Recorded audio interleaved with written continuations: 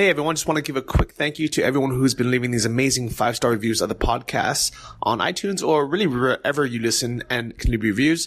This week I want to say thank you to Kabulas from the US. He says, excellent interviews, 5 stars. Johnny always has interesting guests and a great flow to his interviews. The show is great for anyone who's location dependent or thinking about becoming location dependent. Thanks again and enjoy this week's episode.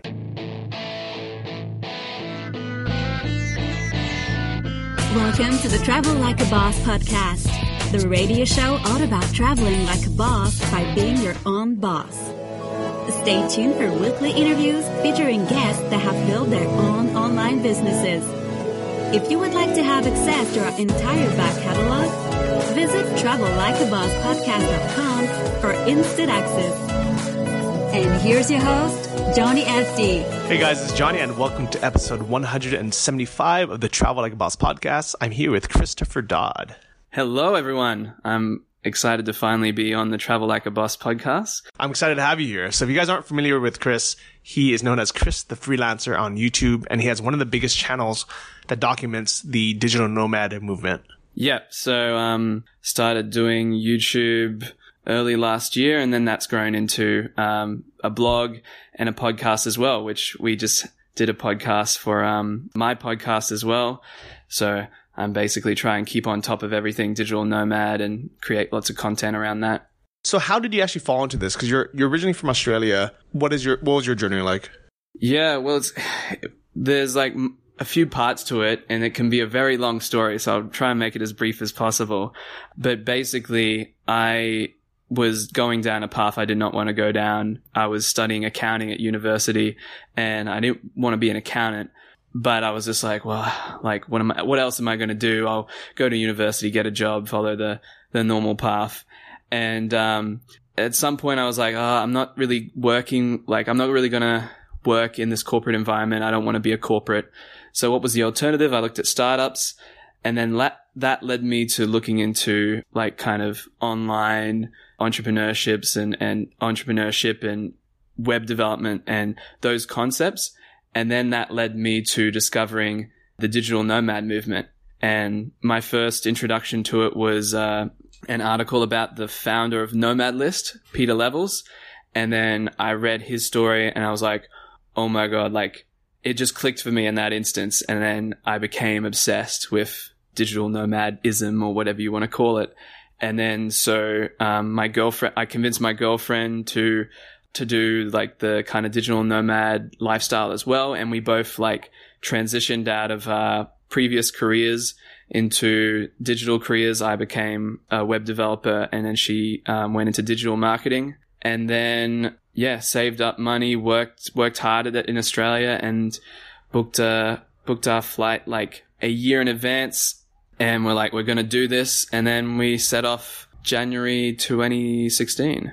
That's crazy that you actually created remote jobs, but stayed in your hometown and worked for that long, saved up money, pre-planned a year in advance before you embarked on the journey. Yeah, I'm a very pragmatic and realistic. I say realistic in inverted commas because I think, sometimes we play it too safe, but I'm quite risk adverse, and I knew that this kind of dream of a digital nomad lifestyle for me, it still felt like a kind of a dream, and I wanted to make it as likely as possible. So I looked into even choosing the path of being a web developer was like, okay, what's a career I can get into that I can get into really fast, that has the demand there, that I can do from anywhere. And that was a big reason why I chose it. It was all very strategic and planned to sort of choose the most reliable path to becoming a digital nomad.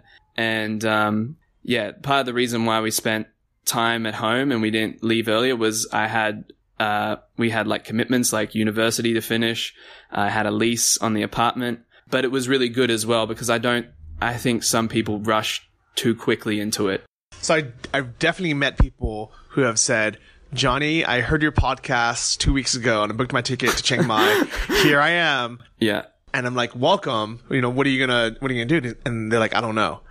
And I think I applaud them for having the balls to just jump and go for it. But at the same time, the way that you did it is much smarter, and there's a much higher likelihood of success because you have an actual skill that you've developed, whether it's web development or marketing or e-commerce or, really whatever business it is. Yeah. If you can make it work at home and then have some income coming in before you go abroad, your chances of succeeding long term are much higher.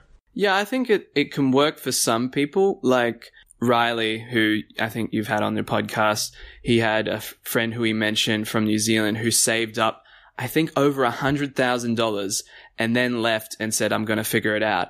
But I mean, that is so much money, such a big runway. And he wanted to do everything online. I think he did Amazon FBA. He didn't need to be at home for that. So that, for me, that makes a lot of sense. That's like a pragmatic way to do it. But for me, I wasn't really looking at completely online business. I was looking at kind of using my skills and freelancing. So I definitely think that something that's underrated is using your location advantage. I call it the location advantage. Like if you're from a country like Australia or the US or Canada, there's more opportunities where you are, and like some people don't want to hire you remotely, or maybe you can network or meet people in your own network and find work that way, and then build yourself as a professional that way until the point where you feel confident enough to sell your services online and then take that leap. Yeah. So it depends. I think for most people, I think that laying some foundations at home is a good idea for most people. Yeah. I would imagine that for freelancing, it's a lot easier to get a good wage, like $25 an hour and up, when you are still in Australia or the US or Canada, and then start working remotely after you've had established clients, after you've built up your portfolio. Then if you move straight away to Vietnam or something, even though you're Australian, a lot of businesses or people might not want to take that risk because they don't know, your skill set. They don't know how good you are. So you naturally have to charge a lot less money to build that up. Yeah, it was actually a big wake up call to me, because I guess if I made one mistake, it was I've invested a lot in skills and my career back home and not at all in selling myself online. So I was like, okay, why would I go on Upwork and compete with everyone when I can network at co-working spaces and get these big contracts where they're not bargain hunting. I get paid like a good rate, like as a skilled worker. And my last contract was amazing for me. It ended up being 3 months just before the date that I left. Good money, great team, full time. Everything was great. Then when I left, I was like, okay, I had a bit of savings. I got a bit of runway. I'm going to do the online freelancing and, I'll just translate my skills into the online world. And it's tougher than I thought it was going to be honest. And that's what I say about like, it's a whole nother skill to like sell yourself online. And especially on Upwork, there's a lot of bargain hunters. Like the culture in Australia for remote work isn't quite there yet. I mean, it's a culture shift that's happening globally, but especially I found like in the US, they're a bit more ahead of like with hiring remote people. In Australia, like even if your job can be done 100% remote and it makes perfect sense to do it from elsewhere, some companies will just be like, nah, you have to be in the office. So like I found a few good clients on Upwork, and they're all from Australia and they just want to work with an Australian. And then those relationships are really good, but to find those is almost like a needle in a haystack. So it's taken some time. And then that's advice I would give to anyone is like, if you can start to get some online work even before you leave, the easiest thing in the world not easiest thing in the world, but like probably the most ideal is like you build your income to a point where your remote income, your location independent income to a point where you're happy with it. And then you kind of leave. But we kind of had that date and we were pushing ourselves. And we had the savings. So we were like, let's take the leap now. Yeah. And by happy with it, I think that's a very loose definition, because some people might think happy with it might be $100,000, which might take you, your whole life to get to. Yeah. But if you're moving to a cheap place like Chiang Mai, happy with it can be $1,000 a month. Yeah. Because you can live a very good life for that. Yeah, absolutely. That's why, my budget videos do really well. And I always talk about cost of living in places and try and paint a good picture for people. I know myself that it's hard to get a good answer sometimes with those things. Like, you talk to anyone, it's like, oh yeah, go here. It's so cheap. Cheap is so relative. When you've been like us and been to so many different countries, cheap is so relative. And like, what's cheap to compared to Australia is not what's cheap in Southeast Asia, and what's not. Like, I don't know, somebody from Switzerland might think that US is cheap. It's so relative, right? So that's why I spend a lot of time with the content I do, kind of giving people a good sense of how much the cost of living is at certain places. And definitely in Chiang Mai. I mean, we were talking about Chiang Mai earlier. It was like, it's just on another level in terms of affordability. So you can definitely get by on, a few thousand or less. Yeah, so you did a video called $600 a month or less. It's called Living Under $600, yeah. And it's crazy that so I'm curious how you got that number, because I remember that's the number I've been throwing around myself for a long, long time. Yeah. And the funny thing is the Thai baht has changed a lot in value. In the last 5 years. It used to be 30 to 1 or 28 to 1 to $1 US, and then at its high point it was like 35, 36 to 1. So our money was worth a lot more. I see. And I remember just kind of, because I lived off of $600 a month for like the first 6 years or something. I was in Thailand, maybe 5 years, and that was kind of just like by accident. It wasn't that I had a $600 a month goal. It was just kind of like what I spent for like the cheapest place, eating cheap Thai food, join a cheap gym, things like that.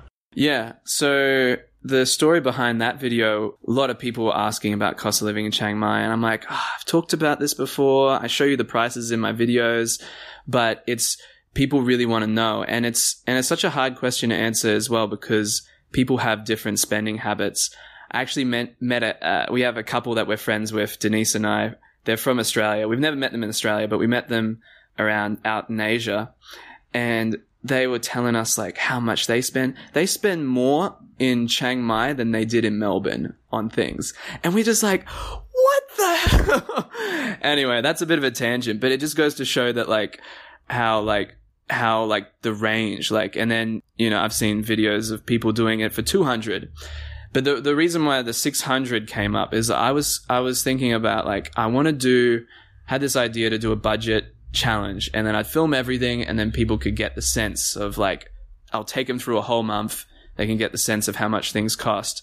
And to be honest, your story was a big factor in it, but I also went to Google and I typed in what's a budget. There was a few different ones, but I saw the 600 number come up maybe a couple of times extra. And then so I just put your experience together with a few other people saying 600 is a good amount. And I just decided on 600. And I thought that was achievable for me because I was very loose with my money and I was spending about 1,000 a month. So yeah, I just chose that. And then as we saw in the video, it was pretty easy to stay under 600. And then now I'm wondering how did I even spend that extra 400, Yeah. So Chiang Mai really is a cheap place to live. But it's funny that what you said earlier, where it's cheap is a relative term, because everyone kept saying how cheap Gran Canaria is. Yeah. And then we got here and we were like, it's not that cheap. Yeah. It's not expensive, but it's definitely not cheap. Yeah. It depends on who you talk to. I'm doing a lot of videos with Nomad City right now, which is an event here in Las Palmas. And one of the people I've met here who's involved in it is Julie Clark. She has her company here from the US, and she always talks about how cheap it is. But she's thinking I've spent all my time in Philadelphia. She's from Philadelphia, I believe. And she's got that lens of what things should cost in Philadelphia. And then she comes here and she's like, oh, wow, so cheap. Her team's never been to Asia because of the time difference. It just wouldn't make sense time zone wise. But, you and I, we spent a lot of time in Thailand. So that kind of changes your perspective of what cheap is or what expensive is. And as I was saying to you, as we were walking here to the apartment, is I would describe the prices here as just reasonable. Like, this is what things should cost, in my opinion. Yeah, and I agree with that. And I think everything is a decent value. Yeah. Nothing is really outrageously priced. Like, when I go to London or Australia or Hawaii, or Germany, and a taxi is $40, I'm like, that is outrageously priced. Yeah. Like, it shouldn't cost that much for a 10-minute ride, or even a 20-minute ride should not cost $40.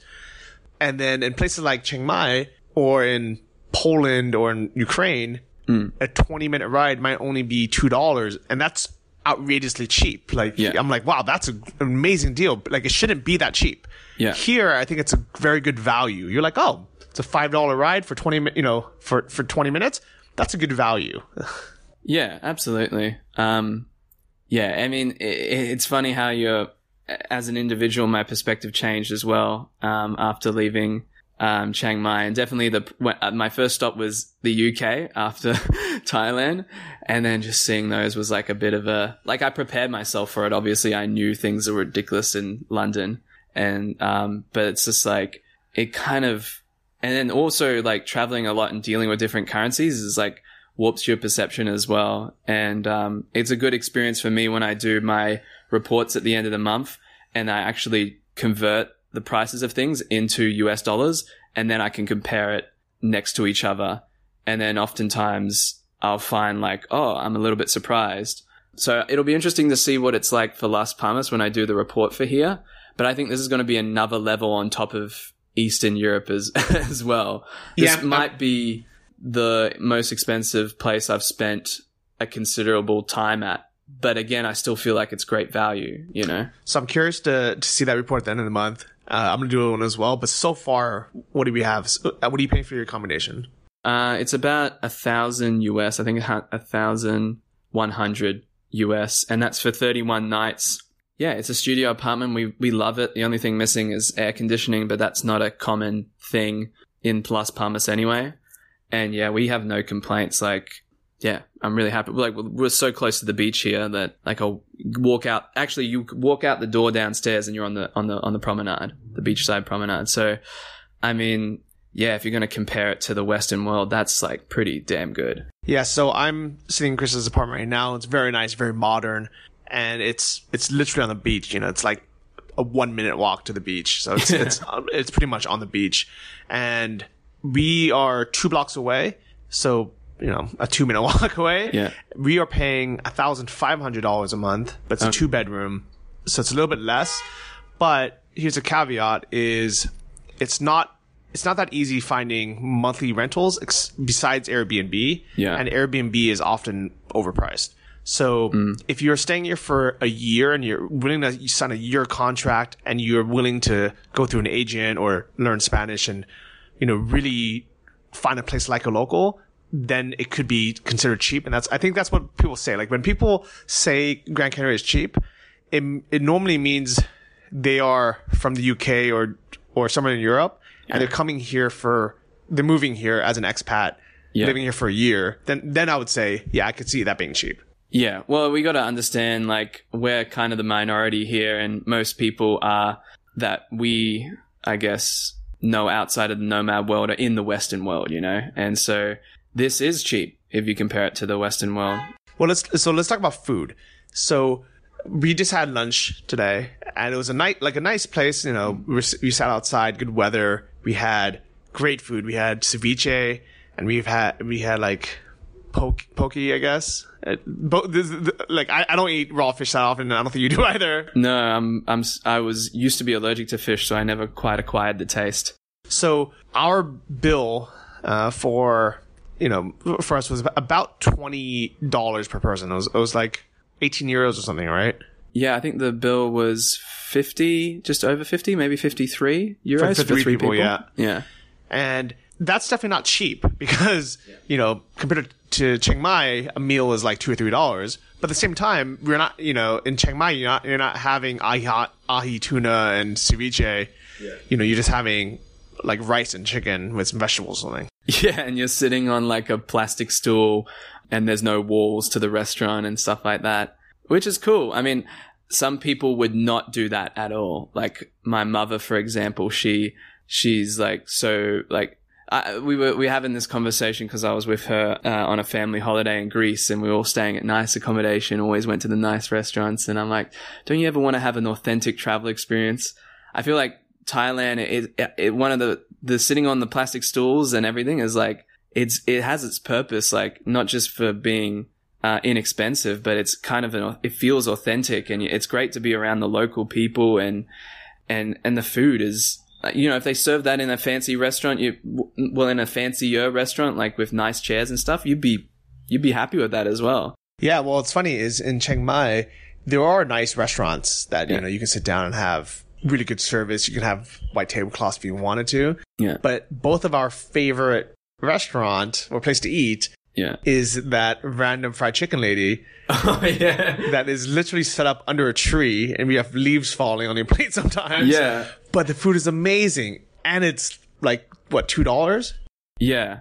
So I think mine usually came out to 60 baht, which I think that's like $1.80 US maybe. Yeah, that's like just over $2 Australian. I think the exchange rate's 35 to 1. Yeah. So for US. That's amazing. And so here you can obviously eat cheaper as well, but I would say on average you're going to spend minimum €5 for even a basic meal.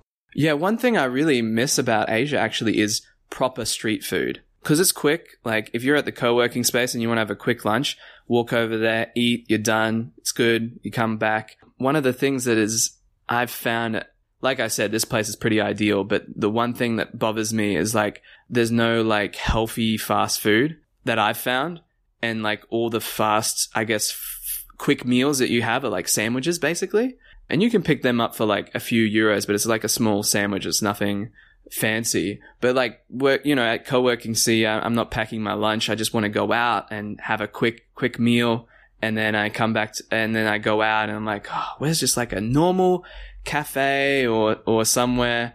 And even in Eastern Europe as well, I like missed like just walking down the street, getting some street food, and just, yeah, no bullshit about it. No going to a restaurant, having to sit down and then where's the bill, all this stuff. 'Cause yeah, like sometimes you just want a fast meal. Yeah, I definitely agree where, I want to get back to work. I want to go out for 20 minutes, grab a bite, walk back, I'm done. I don't want to sit down for an hour having a proper meal.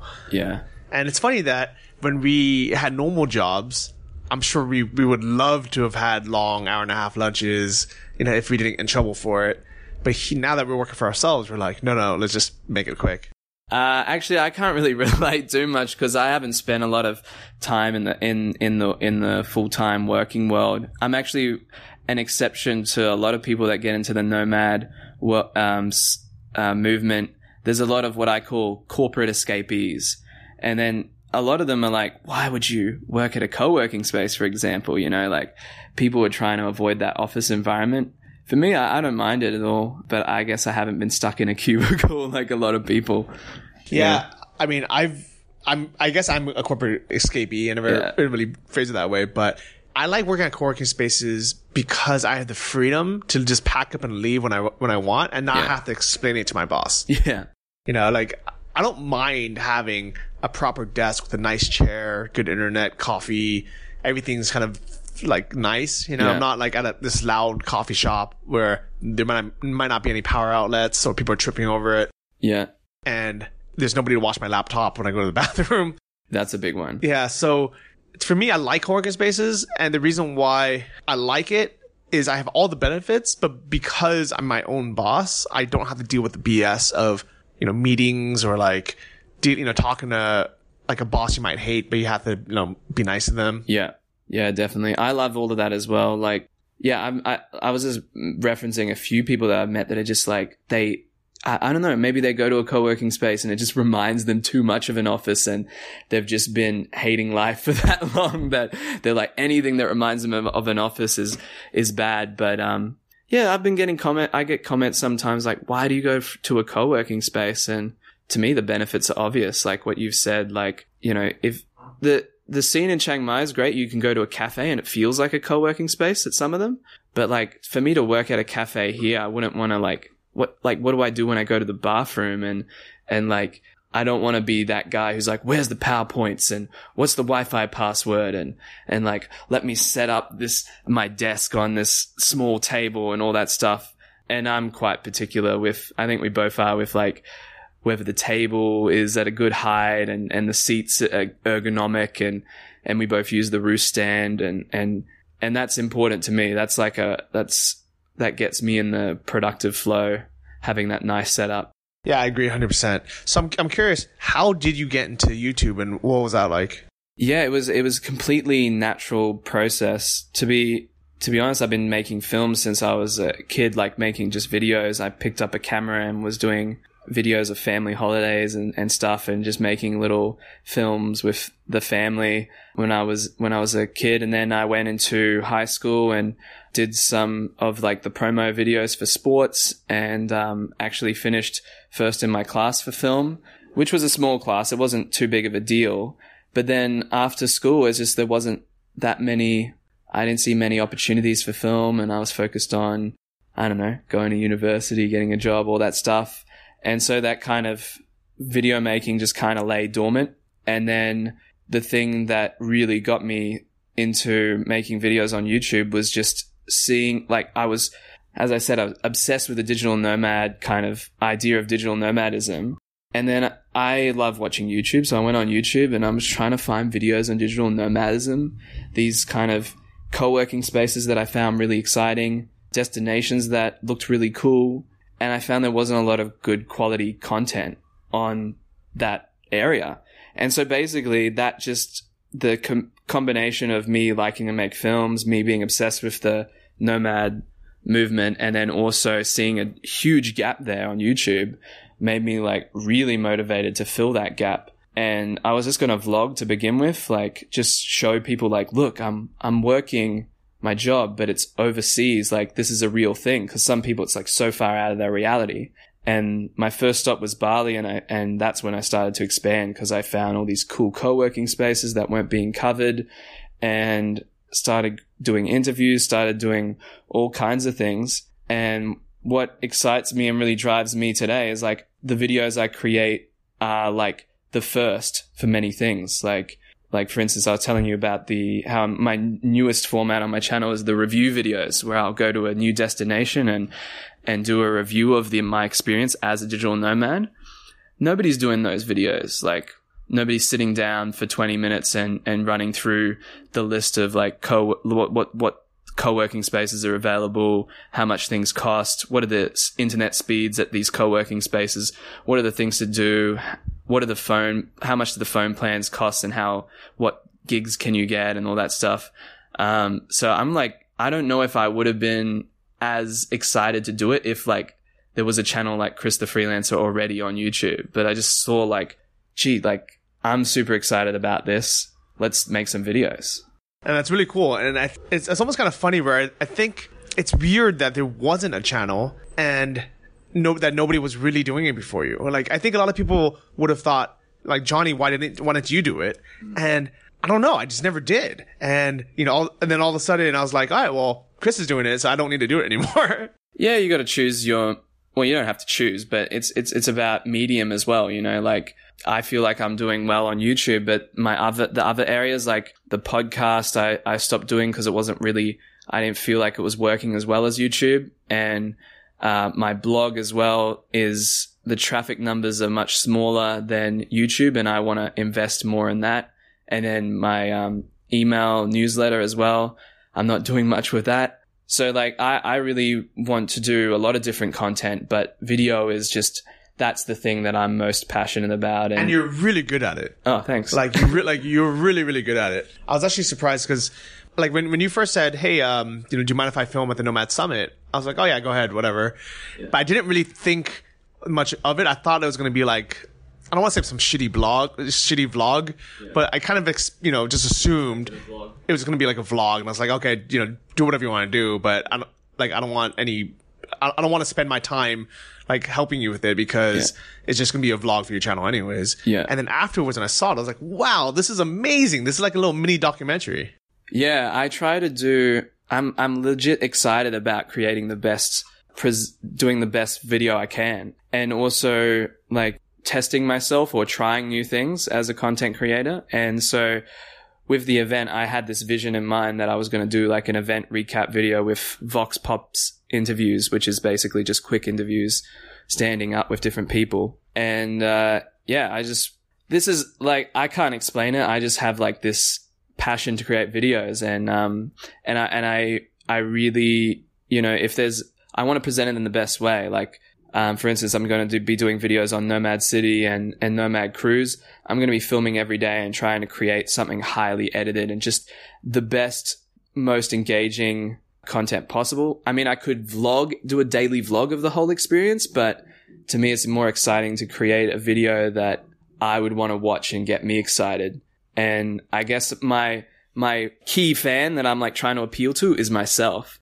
And I'm glad you're doing that because I hate vlogs. Yeah. I don't know if I've ever mentioned that, but vlogs piss me off because when I search YouTube, I want to find good quality content that teaches me something. Yeah.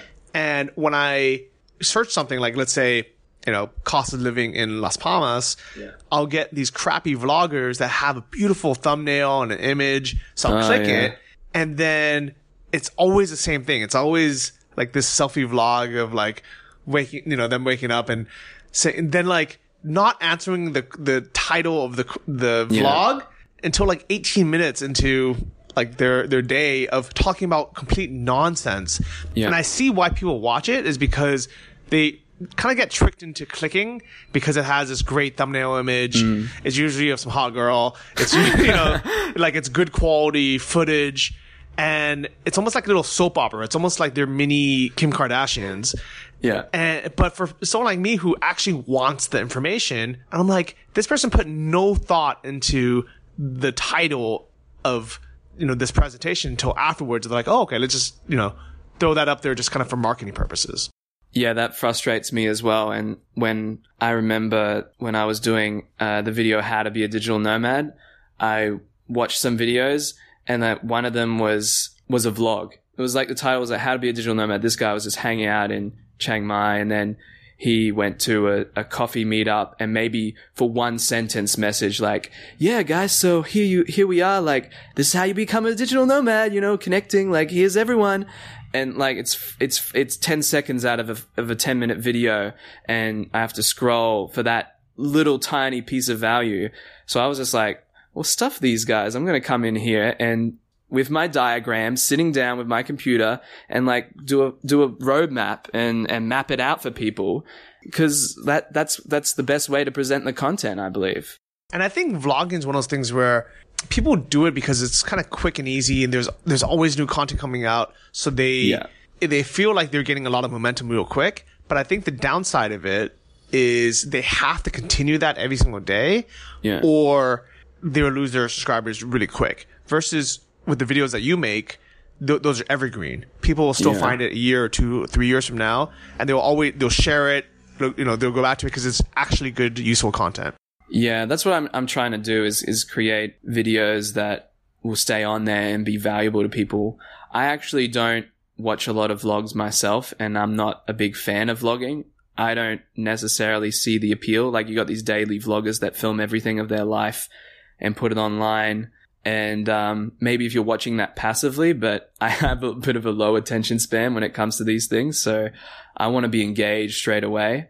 And so the point of my vlogs is there's a point to them. I'm never like, you know, this might change, but right now I'm not really interested in putting out a vlog that's just like my day, just about me, just like me running my mouth. I generally have a purpose to it. And when I started the vlog as the first format on my channel, it was all about like, I want to show people my life as I'm working remotely from different locations so that people can see it's possible. They see like, oh, there's the co-working space. So this is how I can live if I wanted to do remote work and travel. So like all my vlogs kind of have a purpose. And if you see like digital nomad vlog written on any of my videos, it's because it involves remote work, and I usually only make 1 or 2 per destination so that you can see like, okay, get an overview of like, that's what it's like to do remote work in that destination. But I'm not like that's why I would never like, I want to be able to daily vlog, but like, I have to create content that I would watch, and I also don't want to put out crap. Yeah. And also, well, one of the reasons why I don't do more videos or a vlog is because I feel like I'm not in the moment and just enjoying what I'm doing. I'm just filming to film or doing things just to get that shot. And I know this is true because I've hung out with like some daily vloggers, and they're so annoying to hang out with because they're not, you know, just there hanging out. They're making their video the whole time. Yeah, and on the flip side, as the vlogger yourself, I feel awkward as well. Like I like the times that I want to share the most is when I'm with other people and having other people's perspectives on camera as well, and then also showing people like the type of people you meet when you're traveling and be a digital nomad. But like if I'm going to meet with new people or whatever, I always feel awkward about bringing a camera, and even people I know bringing a camera, unless they're like, I have a friend, Felipe, who loves being on camera. That's cool. Like whenever we hang out, it's like, yeah, bring out the camera. I want to be on it. But most people, it's a bit of a weird thing. And that's another reason why I couldn't like be a daily vlogger, is like, it would just like make all your interactions with people just, I don't know, strange. I don't know how they get around it, to be honest. I think some of those people are sociopaths. Yeah, I honestly don't know how they do it, and maybe they just hang out with other vloggers, so they're all got. Because I watch a few people like, but I don't religiously watch any vlogs, and they often hang out with other vloggers, and they all got their cameras. So yeah, then it becomes normal because everyone else is doing it. Yeah, so that's where it can become, I guess, super socially acceptable if everyone's doing it, you know. But you know what? At the same time, I can't hate because there's plenty of people that like watching, you know, keeping up with the Kardashians. So I'm sure there's people that love watching someone's nomad life through a vlog or their vegan YouTube channel vlogs, you know, what they ate every day. Yeah, vlogging is just huge. And if you want to succeed on YouTube, if you can vlog, that's like the best way, I believe. Because it's like, you got to be able to create consistently and keep people interested. What's the best way you can do that is make your life a channel, because you're always with yourself, and so like your life continues, so you can always make videos on your life. And and depending on how good you are and how good your personality is, you can always keep people engaged through that. Like I watched a few, I don't know if you've heard of Logan Paul, but this guy's like got 11 million subscribers, and obviously people watch for his crazy personality. This guy is like, he's like so excited the whole video, and he does this daily. And I find it kind of exciting as well. I don't know how he keeps up that energy and goes nuts every day. But like, if he can be him every day, then he's got the ticket to success. I mean, he's getting millions of views on every video. You know what's crazy to me is how many people with millions of followers or million views that I've never even heard of. Yeah. That just shows how big the internet is and how big the market is for whatever your personality is and whatever you're into.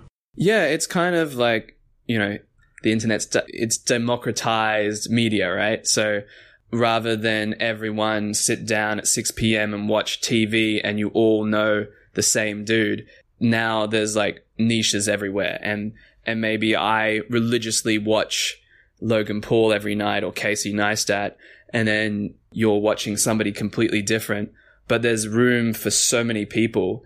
There's not really anyone with, I think the person with the most amount of subscribers is, I don't know, maybe PewDiePie. Is it like 20 million or something subscribers, 15 to 20 million or something? So if you think about it, like, it's not everyone is watching PewDiePie. Like, if you could compare a subscriber count to like, say, maybe like people watching The Tonight Show or something. If everyone's attention, everyone who like used to watch TV is attention on one YouTube channel at one time of the day, you know, 15 million isn't that big necessarily. And a lot of people I've found subscribe passively. So you get people that subscribe and then maybe they leave YouTube or they don't check their subscriptions or whatever. So a subscriber to me is just somebody that expressed interest in watching more of it, you know? Yeah, I like it. So I noticed that you have an iPhone, but you also have an actual camera. Yeah. Have you tried making videos on just your iPhone? Like, what's the difference?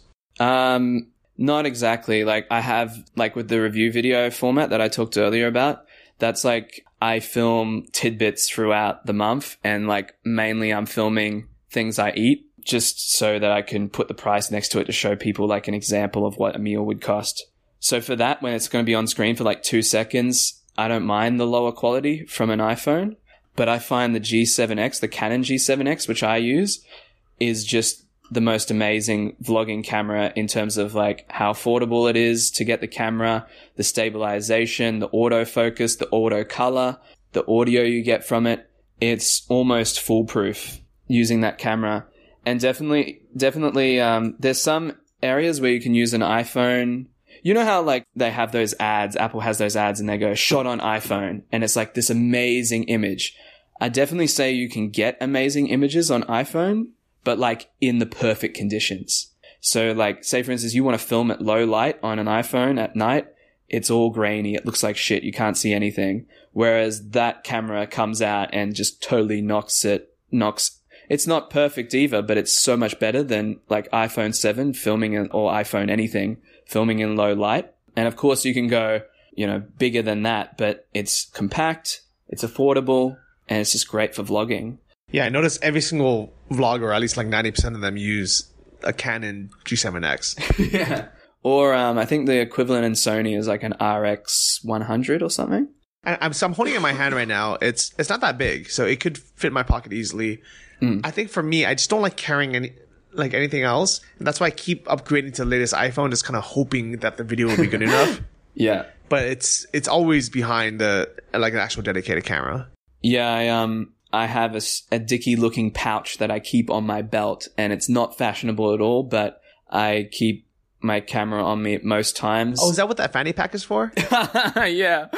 And actually in London I had to, Denise was like, you're getting too many looks, like you need to put it away. And I'm like, okay.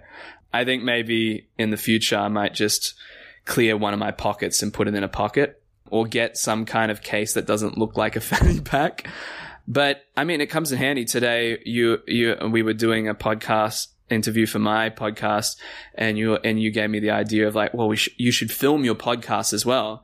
We wouldn't have filmed it if I wasn't carrying my camera on me, and I'm always creating content. So yeah, it's good to have it there. I kind of learnt that from Casey Neistat, who's a famous vlogger who uses the G7X. He like has it like a sidearm, like right here, ready to go whenever So he has like a holster, or how does that work? I think he has some sort of holster. It's definitely more fashionable than that shitty case that actually Denise, my girlfriend, bought for me. I think it was like $10 or something. It wasn't. But yeah, in the future, I'm going to have to figure that out, how to hold a vlog camera and still be fashionable. Okay, I like it. So any tips for people who want to start a YouTube channel or want to start kind of this journey? Yeah, so first of all, I think getting your expectations in check would be the first step. It's not the sexiest tip, but like a lot of people would say, they're like, oh yeah, I want to do a YouTube channel, or I want to be a YouTuber.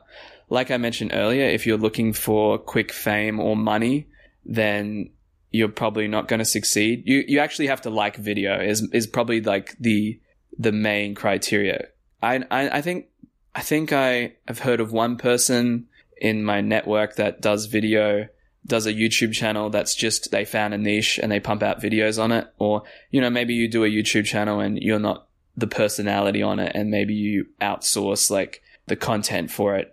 That's a whole nother thing. That's like looking at YouTube or building a channel as a business. But for a creator, an independent creator, the passion is what's going to drive you. And that's what drives me as well. And yeah, like I don't think equipment is that important. People are still surprised on how the quality I can get on the G7X. And if you can't afford a camera, I would just get started on an iPhone or whatever phone you have. And I mean, if you, like we mentioned earlier with the vlogging, if you have a personality that you want to share with the world and you're happy to put that online consistently, then like you have a good chance of succeeding. But the biggest problem like that is going to hold people back from being vloggers is like having to force it. Like if the idea of like, if you want to be a vlogger, for example, and the idea of doing a vlog every day and like putting on this zany personality or being, you know, fully expressive on camera is drudgery to you, then I wouldn't even start. So I feel like a lot of people that succeed on YouTube are probably in the same position to me, as just it came kind of naturally. And so if like you get that calling to start making videos and put it online, the biggest thing I'd say is like, you can never start too soon. So you should just like start today. Even if you just do one video, like you put out one video and it'll still get views, like maybe even if it's 2 views a month, you're still getting like new viewership every month. So like, start as soon as possible, because you can start building it straight away. Yeah. And if anything else, you're warming up your YouTube account for when you actually want to start making a lot of videos. Yeah. Cause I think that from a technical standpoint, the hardest thing when you're starting out is to just get some momentum, to start from zero. Because now when I put out a video, it's going to be seen by at least a portion of my subscriber base, and then they'll create the engagement. They'll comment, like, watch it all the way through, and then that tells YouTube, oh, people are watching it, people are interacting with it, and then they'll promote it. Whereas when you're first starting out on YouTube, you need to do a little bit of content promotion to kind of seed that. So if you can get started as soon as possible, even if you put out one video and then promote it, you know, share it on Facebook. Like, that's the simplest way to do it. Like, make a video on YouTube, share it on Facebook. At least your friends who like you will be interested if it's about you. And then, yeah, just take it from there, and don't be limited in terms of what you want to do, and just whatever comes naturally is usually going to work. So I think one of the reasons why I like your videos so much, and I think the nomad community likes your videos so much, is the fact that you are very level-headed and you're kind of very authentic, and people can trust you. I think when you put out a video about digital nomadism, which some people, you know, I think is kind of like a dirty term almost. You know, there's a lot of people that they're like, oh, you know, being a digital nomad is a scam, or online work is a scam. Yeah. I think on your channel, it's almost like they're a little bit more, even the haters are a little bit more rational, where they're like, no, this is a scam. And then you'll reply very level-headedly saying like, oh, actually it's not because XYZ. Yeah. Like what's your experience with that? Yeah, there's one comment that came to mind when you said that, was like, oh, Chris, you're promoting a lie. Not everyone could be a coder. And I'm like, I never said that. And I agree with you. And I'm not trying to like make it seem better than it is, or I'm not trying to convince anyone that this is for them. And like, I'm not trying to market the digital nomad lifestyle. I'm trying to promote it. And to me, the difference is promoting it is just showing it off. And you can decide whether you're interested in it or not. I'm not going to dress up the negative aspects or like sensationalize the good aspects. I'm passionate about it. I share that passion with people. And like, my whole goal was just to kind of, if people are searching digital nomad stuff, I want to be the one that shows up, because I want to, if I don't really, and this is something that I've had to do kind of just to scale my channel, is to try and reach people who have no idea what digital nomadism is. But I like the fans that are already interested, and that I just provide the information to them, and just be the channel that I wanted. It just goes back to being the channel that I wanted to watch. Like, I don't want somebody to give me false expectations or sell it to me. Just show me what it's like. And if I think it's amazing, I'll think it's amazing, you know? I still think the digital nomad movement, like, it definitely has its downsides, but I still find the whole, you know, not even my digital nomad journey, but like the movement of people itself is just a very interesting topic. It's part of broader topics of lifestyle design and also, you know, thinking outside the box of the traditional job system, which a lot of people find unfulfilling. So I just want to be there to share the alternative. And I think my videos give people, because it's far out of the reality that they might be living in, it kind of gives them a gateway into it and kind of makes it a bit more real for them. But yeah, I've done a video on, I don't know if you've seen my video, Life Outside of Niman, where I literally, like, this guy was like, you should just delete your channel, like, digital gonads, you suck, all this stuff. And I'm just like, I gave him some airtime on my channel. I put it on I brought him on. I asked him some questions, let him share his viewpoints. I'm not afraid to share people who are negative of the lifestyle and share their viewpoints online. I don't say much negative stuff because I like it. But if people feel like there's a negative message that should be out there, come on board. That's an open invitation to anyone here that's listening, that wants to maybe shed another part of the lifestyle. I'm open to sharing that. You know what? I like that a lot. And I think having you there, like as a level-headed person that's not telling them to fuck off or telling them that they're idiots, it's much needed because they feel like they can actually like openly discuss, you know, how they're feeling with you and why they feel that way. Yeah. You know, while with me, like if I get a hater, it's always a one-way conversation. Like they don't want to hear like even reason. They're just like, no, fuck you. Well, I have my opinion on what happens with you know, you get a lot of heat. And I mean, people hate on you. I guess they disagree with what you're doing, but like disagreeing with somebody and what they're doing doesn't necessarily mean it's wrong. It's just, you don't necessarily like it. And that often comes to a place of like hurt, or maybe they're projecting negative stuff from their own lives. And I'm not trying to say that they're completely wrong and they're all just projecting, but like, just a lot of people don't understand that like your opinion isn't gospel. Like it's not, everyone has their own opinion. And, you know, it's like me as well. Like some people have hate on me just because they hate the digital nomad movement. And because I'm associated with that and I'm promoting it, they just by default hate me. But I don't take offense to that because I don't see any reason why they would hate me, like why I'm doing anything wrong, because what I feel I'm doing, I fully agree with, and I don't think it does anything wrong for humanity or does anything wrong by people. And, you know, people might, like, there's a lot of drop shipping haters out there and they might hate on drop shipping and then by association, they'll hate on you.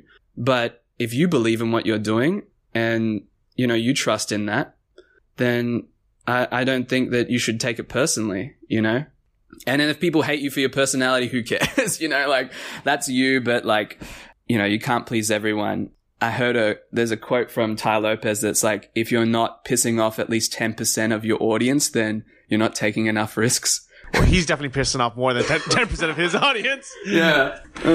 But so I can definitely see like where you're coming from, because I think a lot of people who hate on the digital nomad movement is because sometimes like they're stuck in their own life or their own job.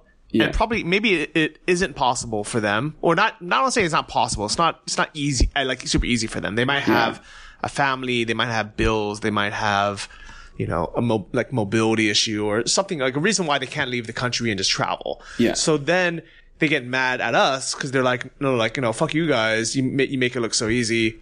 And what I like about your channel is, you know, you really take the time to show them like, no, I'm actually sitting in an office working. I'm not just at the beach every day. Yeah. And I don't think, the funny thing is that people don't want to see me just hanging out, like living it up, traveling. It's funny that my videos that where I'm like on a computer all day actually get more views. And my theory is, and anyone listening to this that maybe watches my channel can clarify, my theory is that, you know, there's a bunch of travel vloggers out there. People, you know they can save up money, go to a place, travel, and see the island. I'm thinking of Gran Canaria specifically, but see that place.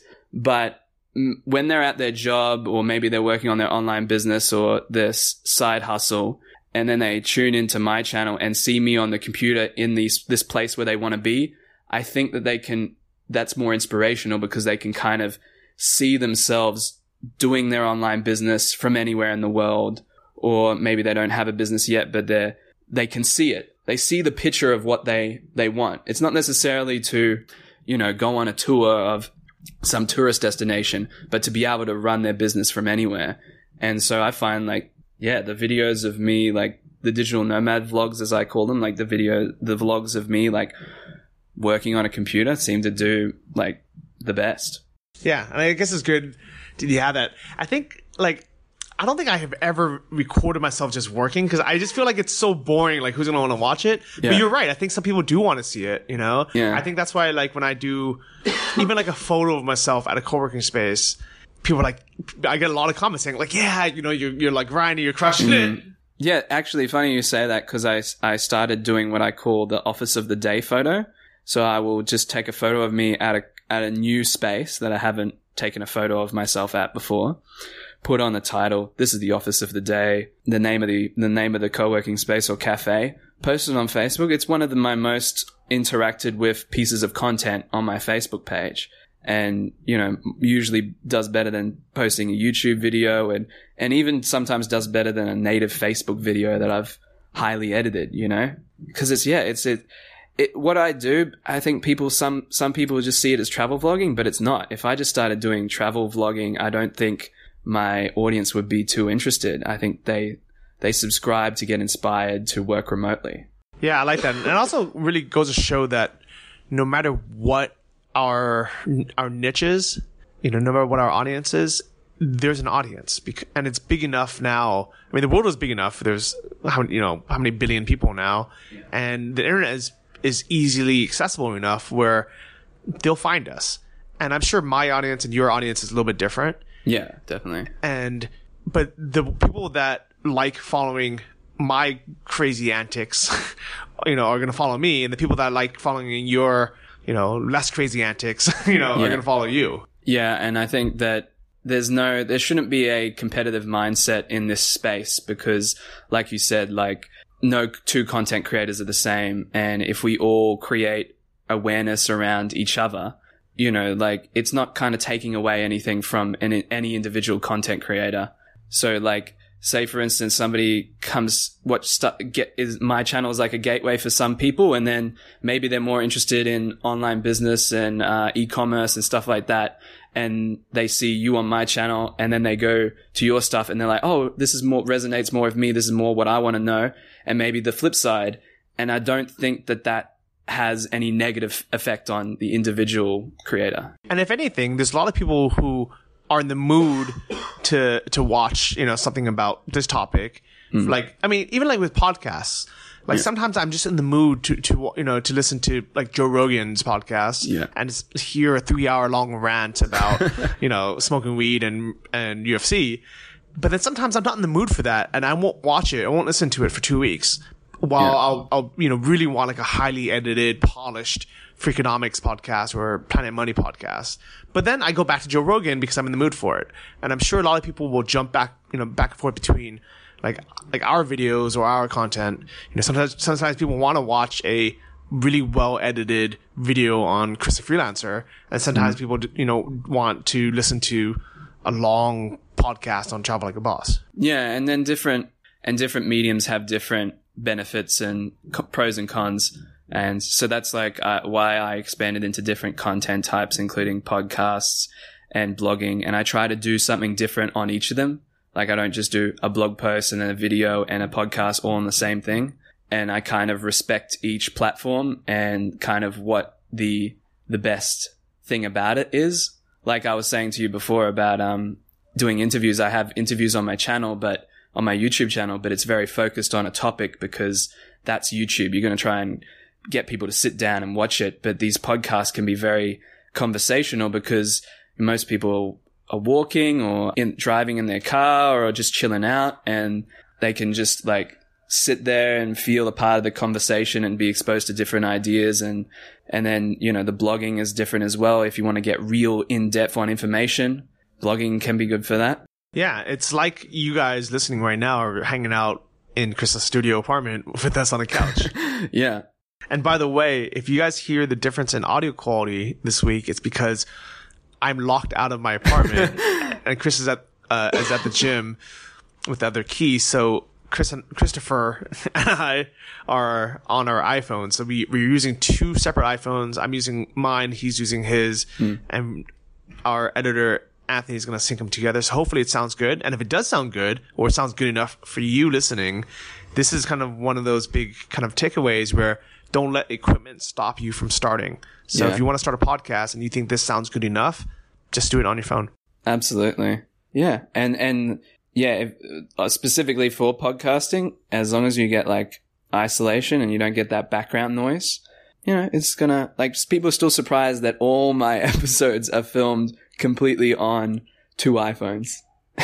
Yeah. So Hope you guys enjoyed this episode. Chris, thanks so much for coming on. Yeah, thanks for having me. I enjoyed the talk. Yeah.